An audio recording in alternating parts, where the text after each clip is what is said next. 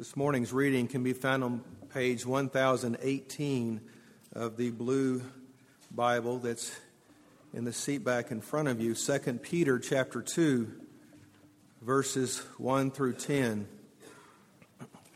2 Peter chapter 2, verses 1 through 10, and we'll just be reading through the first half of verse 10. Verse 1. But false prophets also arose among the people, just as there will be false teachers among you, who will secretly bring in destructive heresies, even denying the master who bought them, bringing upon themselves swift destruction. And many will follow their sensuality, and because of them the way of truth will be blasphemed. And in their greed they will exploit you with false words. Their condemnation from long ago is not idle, and their destruction is not asleep.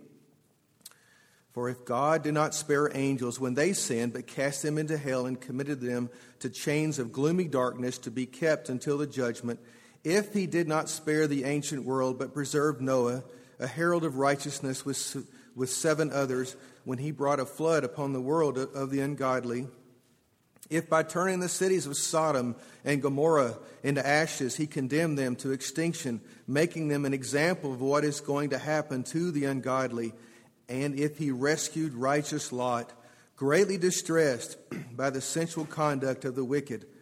For as that righteous man lived among them day after day, he was tormenting his righteous soul over their lawless deeds that he saw and heard.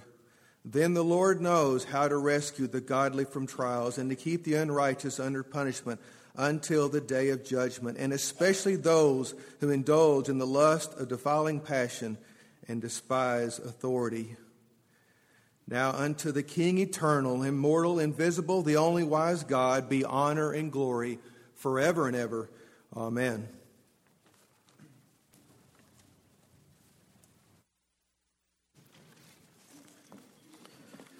Let us pray together. O Lord, bless the preaching of your word, that what I say, what we meditate on, might be pleasing in your sight, that we would live out your gracious promises ever more fully in our lives. O Lord, bless us to that end. Amen. I'm presently reading a fascinating book. It's written in 1988, but still a great book. And it's by Timothy Ferris, entitled The Coming of Age of the Milky Way. And it describes how mankind came to understand the workings of our solar system and came to understand just how far away everything is in our universe. Now, man has always had a fascination with the skies. Even Socrates, who didn't like astronomy himself, did say that the soul was, quote, purified and kindled afresh by studying the sky. And the stars have helped mankind from the beginning, practically. They help people know when to plant and when to sow. They help sailors to know what time it is and to navigate. In the Mediterranean, you can navigate your latitude, north and south, by watching the pole stars, the star Polaris, as to how far it is above the horizon. And it even was in poetry, even with Homer, like 800 years to 1,000 years before Christ. He spoke of the bear. He says, the bear never bathes. And what he's referring to is the constellation Ursa Major, the bear, and the fact that when you're in the Mediterranean Sea and you're looking at the ocean horizon, the bear never gets below the horizon. So the bear never bathes. Beautiful little statement. But the problem all along, even though we had this fascination, even though there's this great use of the stars, is that we really didn't understand how far things were away and how they worked. And the major problem, the fatal flaw, was we thought the earth was at the center of everything. Okay? Now, if it is at the center, everything can't be that far away, and it can't be that big. For instance, we know that the earth rotates 365 days around the sun. Saturn, almost 30 years it takes to go around the sun. But here you have all of these things, all these stars and sun, and they go around the earth every day. Right? That's what we thought. These things go around the earth every single day. Well, they couldn't be that far away, right? That's why Icarus, in the legend, when he had his wings and flew up a few thousand feet, he got burned up and fell into the sea. Got too close to the sun. Of course, now if you're at 50,000 feet, it's like 60 degrees below zero. A little bit different than burning your wings. And also, the early Greeks, like Heraclitus and Lucretius, thought that the sun was about the size of a shield. Okay? And it's interesting that Anaxagoras thought that maybe it was as big as the Peloponnesus. That is the little peninsula at the bottom of Greece. It's about the size of New Jersey. He got banished for irreverence because he thought the sun might be as big as New Jersey, right? Well, eventually, of course, it was discovered that the sun was the center of our solar system. Not without a lot of pain. Galileo was banned. He was imprisoned for believing this by the church. Calvin and Luther opposed the view that the sun was at the center of the universe. But sure enough, the facts keep rolling in, and finally it's proven, even mathematically by Newton, of the order of the planets, that they're in this wonderful ellipsis around the sun, and then finding out that the sun is one of hundreds of billions of stars in our one galaxy that is 100 million light years across, and it's just one of maybe 100 billion galaxies that we've seen so far, and they think maybe there are 200 billion more to be seen. Well, we've really come a long way, and that's why he calls it the coming of age in the Milky Way, to come to see what everything is. But as to the solar system itself, Newton called this suns and planets and comets this most beautiful system. And many scientists have likened it to a glorious dance that goes around the sun all the time. And I love how Sally Lloyd-Jones treats this in her devotional book for children, Thoughts to Make Your Heart Sing. Very first page when she talks about creation. And it's entitled Dance, okay? In the beginning, God sang everything into being. This sounds like C.S. Lewis and Aslan. He sang everything into being for the joy of it and set the whole universe dancing. God was in the center, at the heart of everything, like the dance of the planets before the sun, turning, spinning, circling, wheeling, revolving, orbiting around and around. God made everything in His world and in His universe and in His children's hearts to center around Him in a wonderful dance of joy. It's the dance you were born for. As using the image of a planet, she is, of us, the planets revolving around the sun, and our lives revolving around God. Then, the very next page, cataclysm. He's talking about the fall. She's talking about the fall here. What if the planets put themselves at the center instead of the sun? Kids, what would happen? A planet decides, I'm going to go to the center of the universe, of the solar system. I'm going to take over the sun's position. That would be disastrous, right? That's not where they belong. The Bible says that's what it was like when we sinned. God made His children's hearts to join together in the wonderful dance of joy, orbiting and circling around Him. But we put ourselves in the center instead of God. We put ourselves in God's place, which is what sin is. It broke God's perfect world. And now our hearts are out of step with God and the universe and each other and our own selves. But God had a plan, and a rescuer. One day Jesus would come to take the cataclysm of our sin into his own heart and lead us back into the dance of joy. You see, 2 Peter is about putting ourselves at the center instead of God. It's about these teachers with this destructive teaching that put man at the center instead of Christ, instead of God. And when we do this, when we put ourselves at the center, it spells disaster just like it would if a planet tried to do the same. You put yourself at the center of your marriage instead of God, and things are going to fall apart. You put yourself at the center of any relationship, it won't flourish. When people put themselves at the center of a church, whether they're leaders or members, it will not prosper. And when you're at the center of your universe, just like they had everything distorted when it looked like they thought the earth was the center, everything is distorted. You don't see life correctly. You don't see others correctly. Because you think they're supposed to revolve around me. They're supposed to meet my needs. They're supposed to meet my desires and do what I want them to do. And of course, they're thinking the same thing. Thus, our constant conflict as human beings. And so, Scripture gives us a whole different model. As Philippians 2 says, Paul says, count one another as more important than yourselves.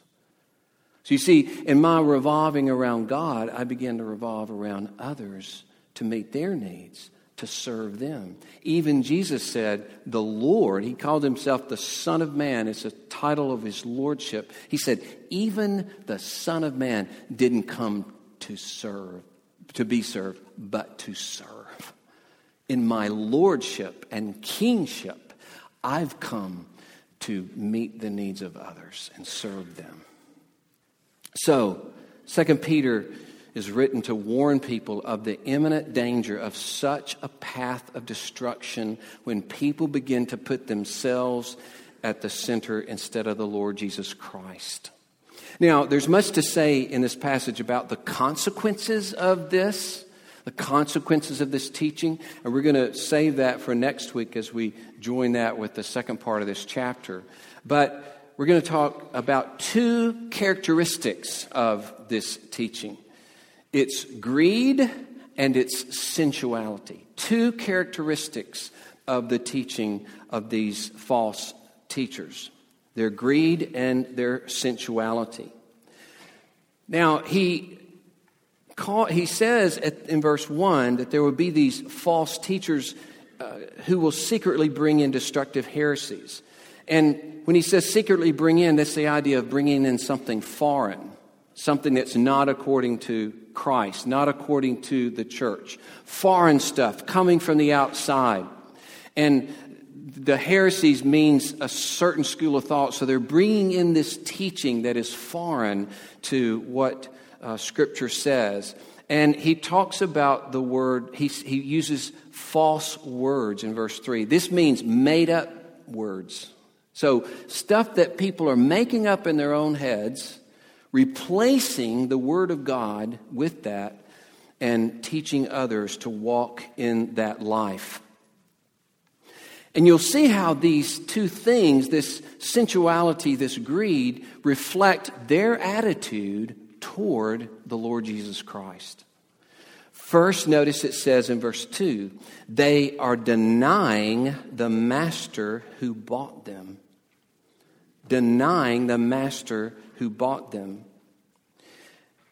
So, by engaging in greed and sensuality, they're saying absolutely no to Jesus Christ, refusing Him, rejecting Him because they're rejecting His way. So we don't only deny Him by our mouths, say, I deny that Jesus Christ is the Son of God, or I deny that God is real, or that Jesus is risen from the dead, those kinds of things. We deny Him by our very lives. That's what he is talking about. Not so much the actual teaching, though that's included, but the kind of lives these teachers were living, in their sensuality and their greed. And so, as one writer says, they deny their sovereign Lord in that they do not obey him. And the other thing that he says is that they despise authority, verse 10. And so when we walk in the way of greed and sensuality, we are actually despising Christ and despising his authority. Jesus said in John 14, "Whoever has my commandment and keeps them, he is the one who loves me. If anyone loves me, he will keep my word." And so these teachers that would not keep his word, that would replace that word, are denying that Lord, and they're despising his authority. And so it points this out, that Christianity is not just a set of doctrines to be believed, but it's a whole way of life to be lived. It's actually called the way in Acts. And this points to the whole lifestyle that it's called to. We, in a sense, are all apprentices of Jesus Christ. To be like Christ, to imitate Christ, to live out the love of Christ. I recently had to study a little bit about apprenticeship in old painters' studios. And over a course of years, a young boy would come into a painter's studio and he'd have to learn about preparing paints. He'd have to learn about preparing surfaces and materials and instruments, and then the rudiments of drawing and finally painting itself. He would begin helping the master in the easier parts of his paintings and then the harder parts of his paintings. And finally, he would be able to produce a painting of his own that the studio could sell, all with this in view, that he one day could become a master painter. And he could have his own studio, right? But this long course of apprenticeship to become he wasn't just sitting around listening and watching and learning facts. He was painting. We're apprentices of Jesus, called to live a whole new life of love that Christ enables us to live. A whole way of life. And we can deny him by our lives. This is very similar to the third commandment, which says, "Do not take the name of the Lord your God in vain."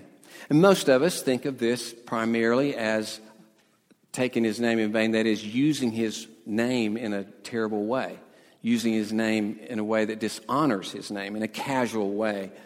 And this is true. This certainly is an issue. Even in our day, the common OMG that's just everywhere in the world, right?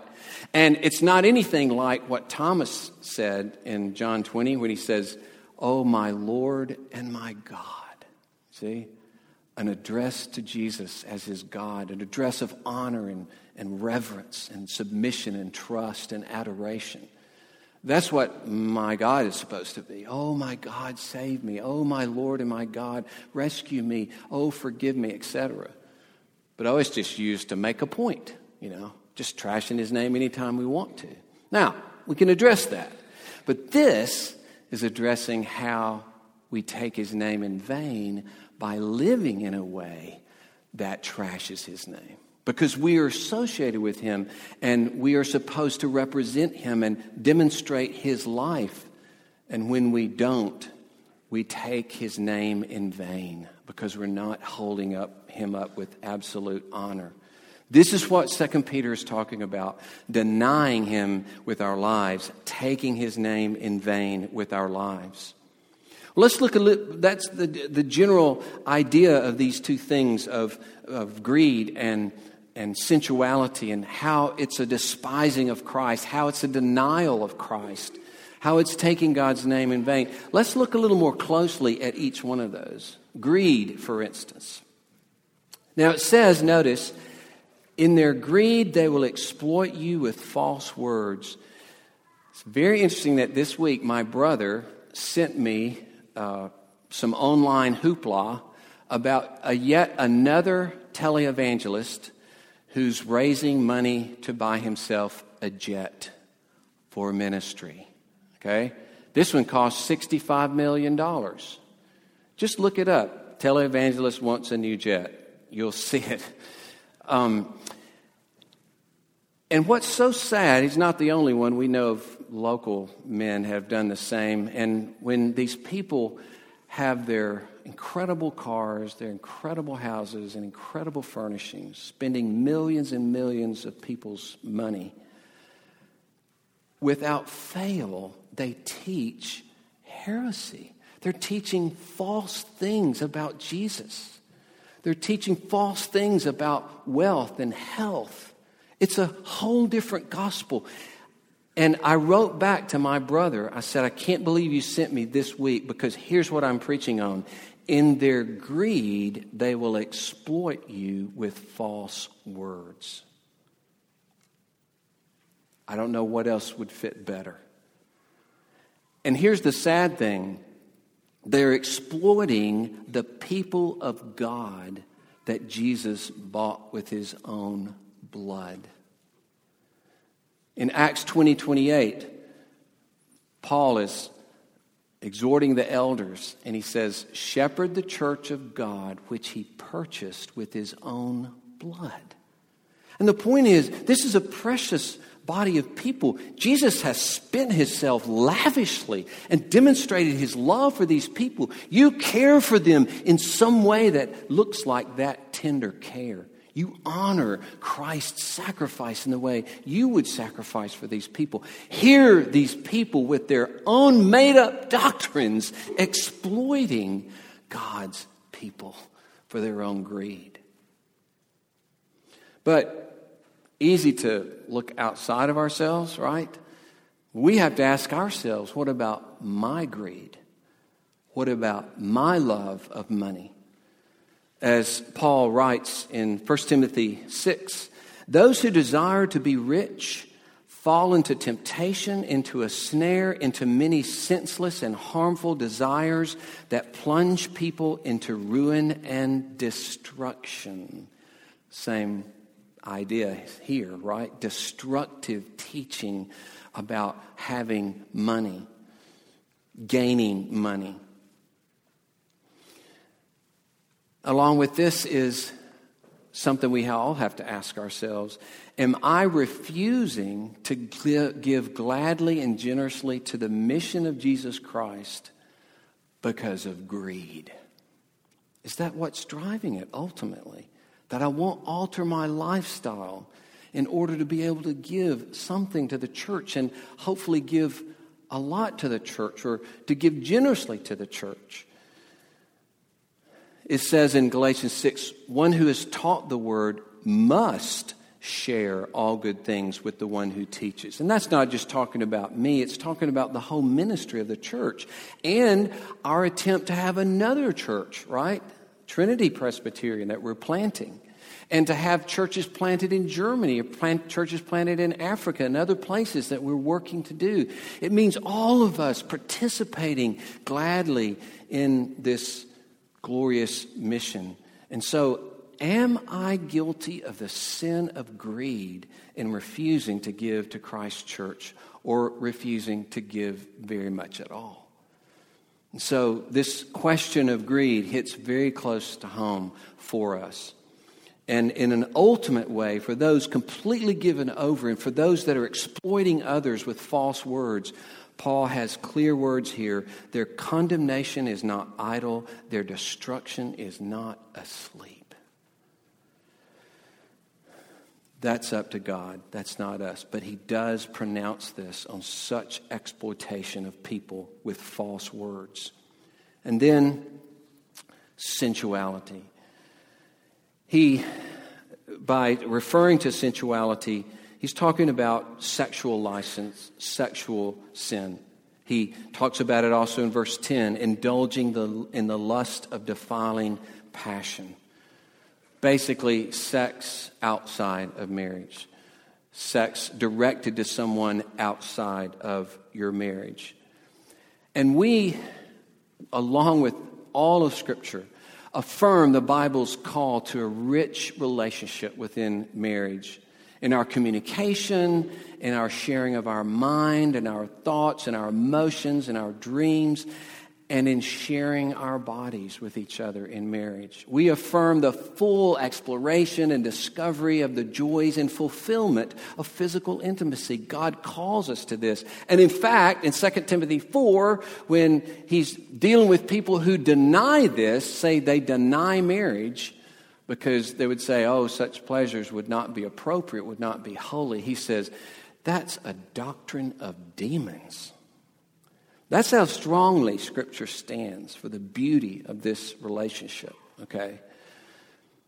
But as this relationship, this beautiful intimacy is meant to express this: our willingness to join our lives together and have children together and pour out our lives into each other and into our children in the hope of then seeing them have children and fellowship with them in the love of their children, and on and on. And I'm speaking from experience here, right? 37 years into it so far. And one night stands have nothing to do with 37 years of commitment and joy and seeing children and grandchildren. They have nothing to do with that. That's what sexual expression is about. It's the ecstatic pleasure of celebrating the beauty and richness of a lifetime of intimacy and fruitfulness. That's what it's about. And every form of sexual license undermines that relationship. It stands against that relationship. Porn, for instance, just one of many things, but probably the thing most people struggle with. It denies and opposes that intimacy. It undermines and subverts that intimacy. Porn is a flight from relationship, a refusal of true relationship. That's why Harry Schomburg's book on this, on sexual addiction, is called False Intimacy. It's not intimacy. It's a false attempt at intimacy, a flight from intimacy. It destabilizes intimacy. In those cases, there's no corresponding intimacy of life, you see, to go with the intimacy of that expression. And on a wider scale, this intimacy and communion is what we're made for as human beings in general, right?